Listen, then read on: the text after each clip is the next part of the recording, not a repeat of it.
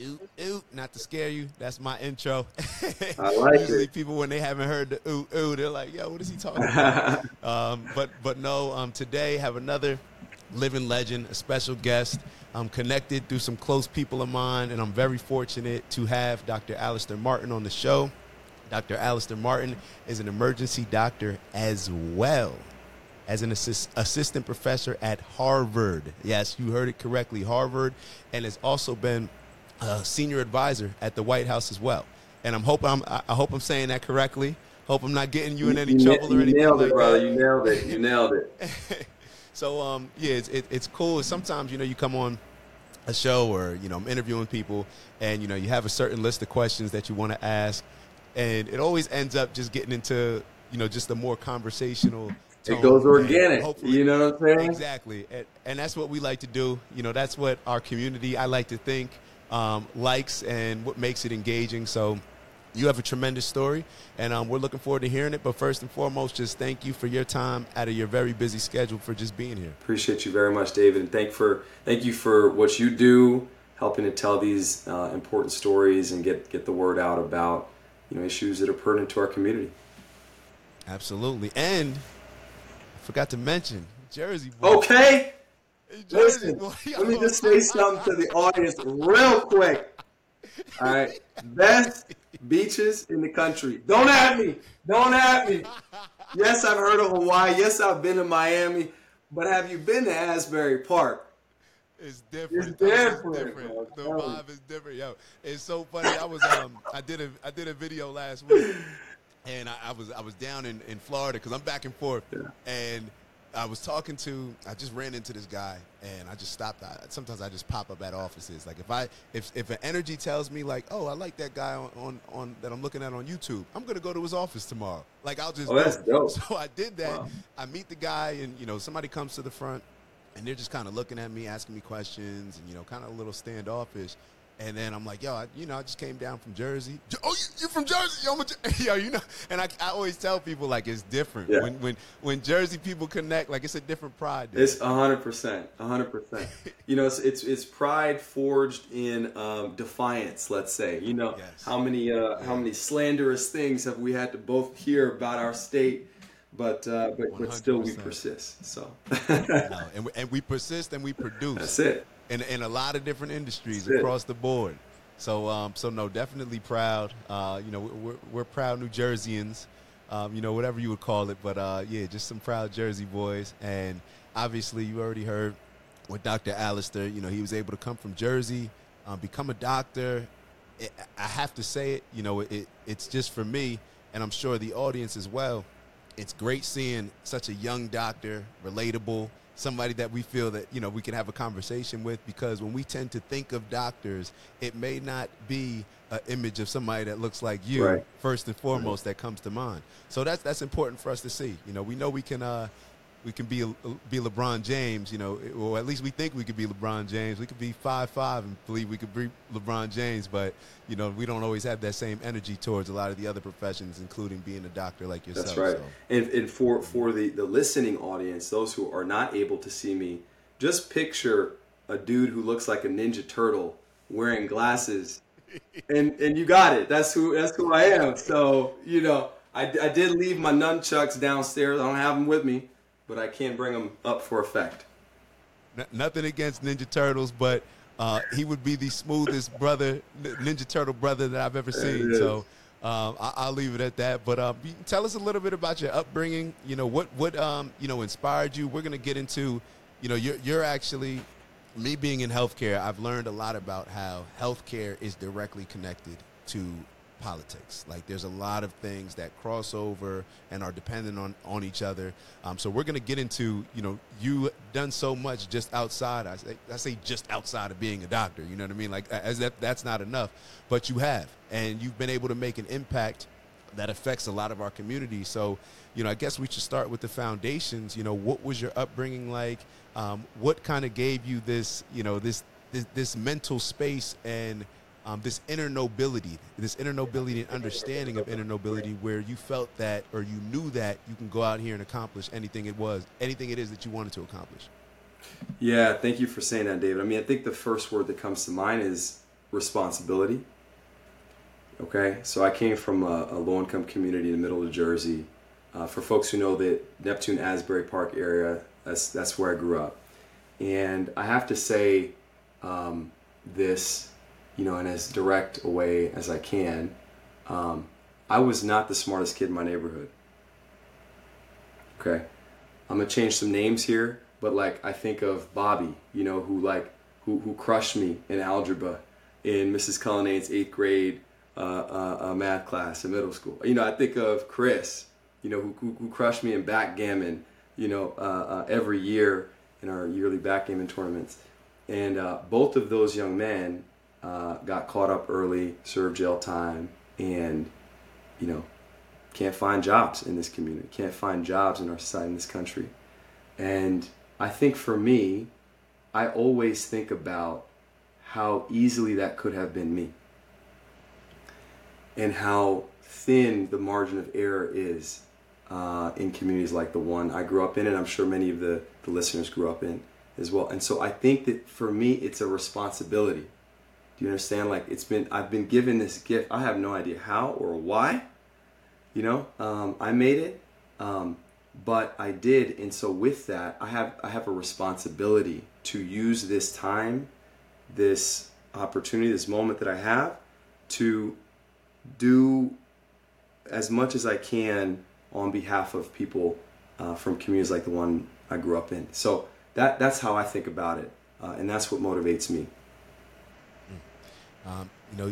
Given it, I will definitely say I'm sure you were given some great abilities and talents, but I know that you took a lot as well. And when I say take, that's the hard work that you put in. That's we like to call it acting on energy. You have the good energy, you get the opportunities, but what separates people are, what do you do with it? When the ball's in your hand, what are you going to do with it? You can, just take it a step, or some people could take it 2 steps, or some people are just going to take the ball and just keep running with it. So definitely want to shine a light on the fact that you capitalized. You took advantage of the opportunity where a lot of other people may have looked at your situation and said, it's slim to none him getting to this position. Or, he probably going to end up, don't try to be a doctor, maybe try to do this. You didn't accept that as an answer, more so for yourself. Not only responsibility for your community, but the responsibility for yourself to make sure that you're fulfilling your potential. That's what it sounds like to me. So that's the role. That's the role models and real models. I've heard the term real models. Those are the type of real models that we need. Yeah, no, I think that you really hit on something. I love that term of real model. Just to kind of speak it plainly again. I was interested in becoming a doctor because of an experience that my mom went through. So my mom raised me by herself. My dad left our family when I was very, very young. And my mom had metastatic cancer. And, I was 11 at the time. I had no idea what that meant. But one day, the person my mom was seeing at the time was in the room next door to me. He didn't know I was there. And he was on the phone talking to somebody else. And he asked on the phone, what do I do when his mom dies? And that's for me when it really kind of crystallized the situation that I was in, how unfair it was. And it taught to me in a very explicit way the reality of the situation. And so I kind of, looking back as a physician now, I probably would have said I entered into sort of a clinical depression as a kid and withdrew and didn't want to talk about it with my mom because I didn't want to make it worse for her. But I had effectively written my mom off. You know what I'm saying? I had effectively gotten used to this idea that I was going to lose her. And over the course of 2 years, she got chemotherapy, she got radiation, she had multiple surgeries. And these doctors, after 2 years, they tell me, your mom's going to be okay. She has made it. She's going to be cancer free. That to me was like real life superhero stuff. And that for me was the seed of being a doctor, that desire, that's where it was planted. But just to be super real and keep it back to the real model concept, I was scared, David. I was scared to say it out loud in my community that I wanted to be a doctor, because I hadn't seen it. I didn't have doctors in my family. There were other people in my community who I could sort of say, well, he did it or she did it, and so I can too. And so I was scared by that that fear of being embarrassed if it didn't work. And so I carried on my life with this dream kind of hidden that I was keeping to myself until one day, we can get more into this if that's interesting to you and the listeners, but until one day, I was a senior. Yeah, I was a senior in high school, and just got caught up. Quite frankly, just got caught up. Was in a situation where I was never gang affiliated, but the people that were involved were gang affiliated. I got mixed up in it, and long story short, I ended up jumping in to try and protect an acquaintance, not even a friend, an acquaintance, and I took the brunt of what went down. They broke both my wrists, they broke a facial bone, I was in the hospital for a bit, and when I went back to school, okay, David, with my hands casted up, because both my wrists were broken, my face looked like I was the mummy, because I had scars and Neutrogena and Neosporin all over my face. The school told me, you're not allowed back here. We have a zero tolerance policy for gang activity. And because of the people involved, they thought I was in a gang. It wasn't, they weren't interested in the nuance. And so here's what happened, David. At that point, I realized, well, shit, the safety option, the conservative option, the not going for my dream option, it just imploded. And so here I have an opportunity. Actually, this is a really bad situation, but it could also be the launching pad that I've just needed. It actually maybe could be the freeing moment for me to go after that thing with all of my heart. You know what I mean? And that, for me, I got to tell you, that's actually where this portion of my life started, and I'm so thankful for it, for that adversity. That's heavy. That's heavy, from the story with your mom to what you just, finished up saying. It's all perspective, and that's something that we actually talk a lot about on here, and we have focused on it actually for the last couple of weeks. How you see a particular situation. It can either be an opportunity, it could be a challenge, it could be whatever. It could be a problem, it could be something that's terrible, or it could be something that's going to catapult you to doing something that you otherwise may not have been pushed to do it so hard. You know what I mean? So, and everything that you just said, it kind of just all, plays, it intertwines, because you started off with your mom.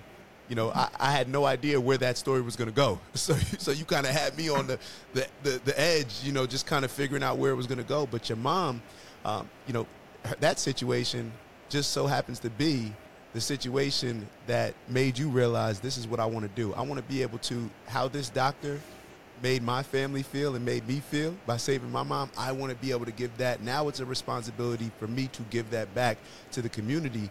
And the fighter that you had to be to overcome your high school situation, we saw that in your mom. Mm-hmm. There's a lot of people that just lay down. There's a lot of people that, if a doctor tells you, most people, I would argue that a lot of times fear can be the thing that kills you and forces you to give up the most, maybe more than anything. So your mom overcame that. She kept fighting, showed you exactly what you need to do, and we see where you took it. Yeah. We see where you took it. To your point about perspective, I love this quote from Confucius, which is the person who thinks he can and the person who thinks he cannot are both correct. They're both right. And when he breaks it down so simply, and I'm realizing, learning more and more as I get older, that people don't necessarily like simplicity. That quote is so simple, but what it does is it puts 100% accountability and responsibility on the person. We decide, hey, you want to be right or you want to be wrong? It's up to you. But if you want to be right, then you got to be willing to do A, B, and C. If you want to be wrong, you can kind of just chill out and relax. Just keep doing what you do. It's all on us. We decide. We decide, and you're a representation of just that. To build on that, one of my homies from undergrad, look, when I got to Rutgers, right, it felt to me like I had stepped, that's where I went to college. I went there on a sports scholarship, but I had dropped out of high school, David, because of that situation that went down. I ended up getting a GED, and that's how I ended up getting admitted to Rutgers. But one of my homies who came from a very similar upbringing to me. And I can shout him out, Dr. Hector Osoria, if he's listening out Shout there, him out. Shout him out. who's now a very famous sports medicine doctor. But we used to really amp each other up back in the Rutgers days by just simply saying, you either want it or you don't want it. Which one is it? See, and that's that sports mentality. See, that's why it's so important. And I'm always, like, sports has taught me so many things. Like, it prepares you for any situation that we're going to go through in life, and it simplifies exactly what you just said. Either you want it or you don't. Don't blame anybody else. Take that accountability and responsibility. It's a very simple decision, but it's one that we all have to make for ourselves, because we determine the outcome, whatever destiny, whatever manifests in our life. That's something that we created, in my opinion. This is just how I see stuff. Exactly. So this is amazing. So want to get into, you know, what you're doing now. You know, you gave us so many inspirational things already, but you know what you're doing now is, you know, I'm gonna let you explain it, but from my understanding, it's connecting with the community, very grassrootish, I should say, and empowering by uniting the particular organization that you're in. So I want you to talk about, I know you've done, it's not just a healthier democracy. You've actually had a few different initiatives that you've been able to put in play, but please feel free to explain, you know, what they are and exactly how they came to be and why it's so critical that we focus on it right now. Yeah, let me start with a quick story. So when I started my medical school journey, right, I went to Harvard Medical School, and I was bright-eyed and bushy-tailed and optimistic and hopeful about the future. And then in my third year of medical school, third year is where you become, for the first time, you leave the library, as they say, and you go into the hospital. You actually, like, round with other doctors, and you take care of patients. You sit at the bedside, and you see what suffering looks like for the first time, you know, often. I had never shadowed doctors leading up to that experience. I didn't have, you know, doctors in my family or doctors in my community that I could sort of sit with. So David, I was working off of this concept, this story of what it meant to be a doctor. Right? I was working off the story of the experience that I had with my mom. What I found when I started seeing patients as a third-year medical student was just how broken, and I'm being mindful of my words because I know, you know, this is a PG show, but just let's say the word broken, like how broken the healthcare system is, and how broken it is specifically for poor people, and also how broken it is for Black people. And so it was my first time, I guess, acknowledging the reality of the situation, that this thing is like really screwed up. And so I had a decision to make, like, do I complain about this for the rest of my life, or do I try to, you know, get on the field and make a play? Maybe I don't actually know exactly what to do, but it's better than doing nothing, and it's better than complaining. So I decided to leave medical school for 2 years. I went to a place called the Harvard Kennedy School, which is a different school where you learn government, you learn politics, you learn how do you go upstream and try and address the political system. And I wish I could say I came away with all the answers. I didn't, but I came away with the ability to ask the right questions, you know. And so from that, I swerved into working in politics for a little bit. Worked up in Vermont for a year. Just wrapped up a stint working for the vice president for a year down in D.C. And all of this really amounts to building on my understanding of, yes, I can help take care of the patient that's right in front of me, but I also have to keep an eye on how do I go upstream and try and address the problem that led to this patient being here in the first place. And that's what we're doing at A Healthier Democracy, right?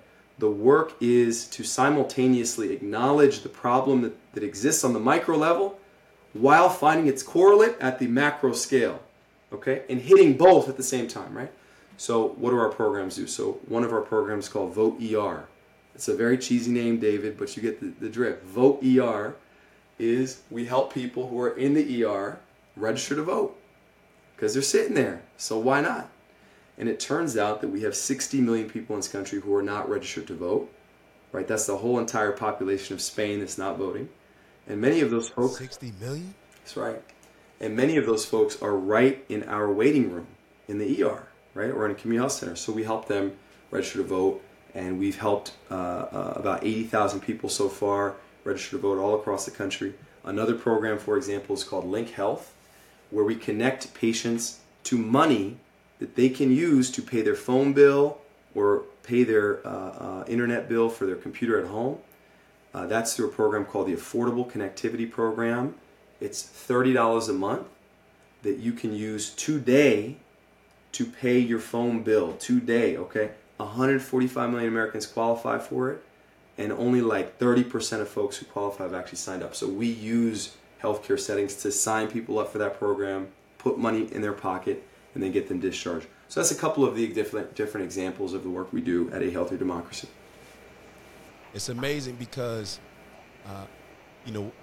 even on a much smaller level, so I've worked with the NFL alumni, help a lot of the former players, and before I came on board to actually have a position, it was important for me, when I was talking to guys, I'm like, listen, if I do something, it has to be something that I'm already doing, like in the industry that I'm in healthcare, because other than that, it's just not going to work for me. Like, I'm committed to this particular industry, so therefore, it would have to be in that area. What you're doing is maximizing the community that you're already in, not only from a standpoint of healing people, but also giving them the power to heal themselves. That's what you're really doing. You're giving them the power. Okay, boom, we need to get you registered to vote. You need to have a voice in this. You need to have a power in this, a power play in this, and that's a vote. So it's very commendable what you're doing, and I think it's also relatable to a lot of people, and it gives us too many of us think that, oh, well, I'm not really into politics, I can't worry about that. Well, when it's doing it as a part of the community that you're already in, then that's something that everybody can do. You're all going to be at work.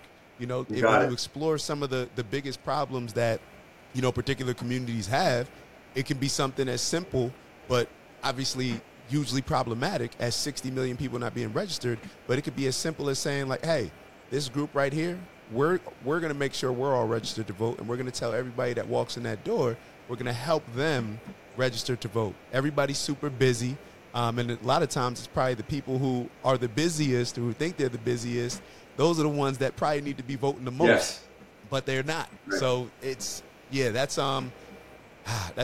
a tremendous program. It's a tremendous program. Yeah, thank you very, very much, man. I think that the thing that I have learned working in politics for the last, let's say, 5 to 7 years is, in this country, unfortunately, if you're not at the table, you're on the menu.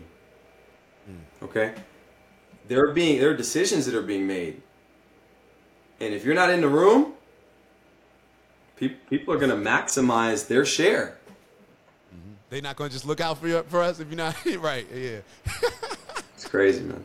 So we have to really be part of these conversations. Yeah. It's I think seeing somebody, like I said, seeing somebody younger like you, us having these conversations, I speak to so many people, that are around our age, and I think I used to not really know what it was, but now I think I've figured it out, where when people just say, oh, I'm not really into politics, it's just a lack of confidence because it's a lack of understanding. Mm-hmm. So people don't necessarily want to, or don't necessarily have people, like you didn't have somebody that you could look to for a doctor. Mm-hmm. They may not have somebody that they can discuss politics with. That people passionately talk about sports. It's across the board. It's out there. It's it's mainstream. Right. But when it comes to politics, it can be very. It can put you in a position where you're not confident to speak on something. So you just would rather say like, I'm not really getting involved, rather than, taking that initiative to learn, to ask people, to start reading books, to start exploring some of the amazing things that you all are doing at Healthier Democracy. So I think it all pays, it all, as we may think that us as individuals, we may not be able to make a large impact, but that's why we don't, because everybody thinks like that. But if we switch the mindset to the mindset that you have, it can make a world of a difference. Absolutely. And I mean, I'll leave the audience with just this one thought, right? So, think about the 2016 election. By the way, I'm not trying to, stump for any specific candidate or party here, but just think about the 2016 election. There are some states in this country, okay, where the difference of the vote between the two candidates was like less than 15,000 people. All right. Had some of those states gone one way or the other, we'd have a whole different future. All right. When I say to you that we have 60 million people who are not registered to vote, if you even get a fraction of those folks to be part of the conversation, you start to have a different country. You start to have a whole different set of politics and laws. You have a whole different set of rules that we are governed under. And I just want people to take a second to imagine the future that we could have, how bright, how beautiful that could be, if those folks who are not part of the conversation were actually part of the conversation helping to decide the future of the country. And I want to come back to something you said, which I think was so spot on. The very same people who are not registered to vote are precisely the folks who we need to be part of the conversation, right? The policies, the laws that we get because we have a very specific part of the population that tends to be whiter, tends to be older, tends to be richer. They're making the rules. They're making the rules, man.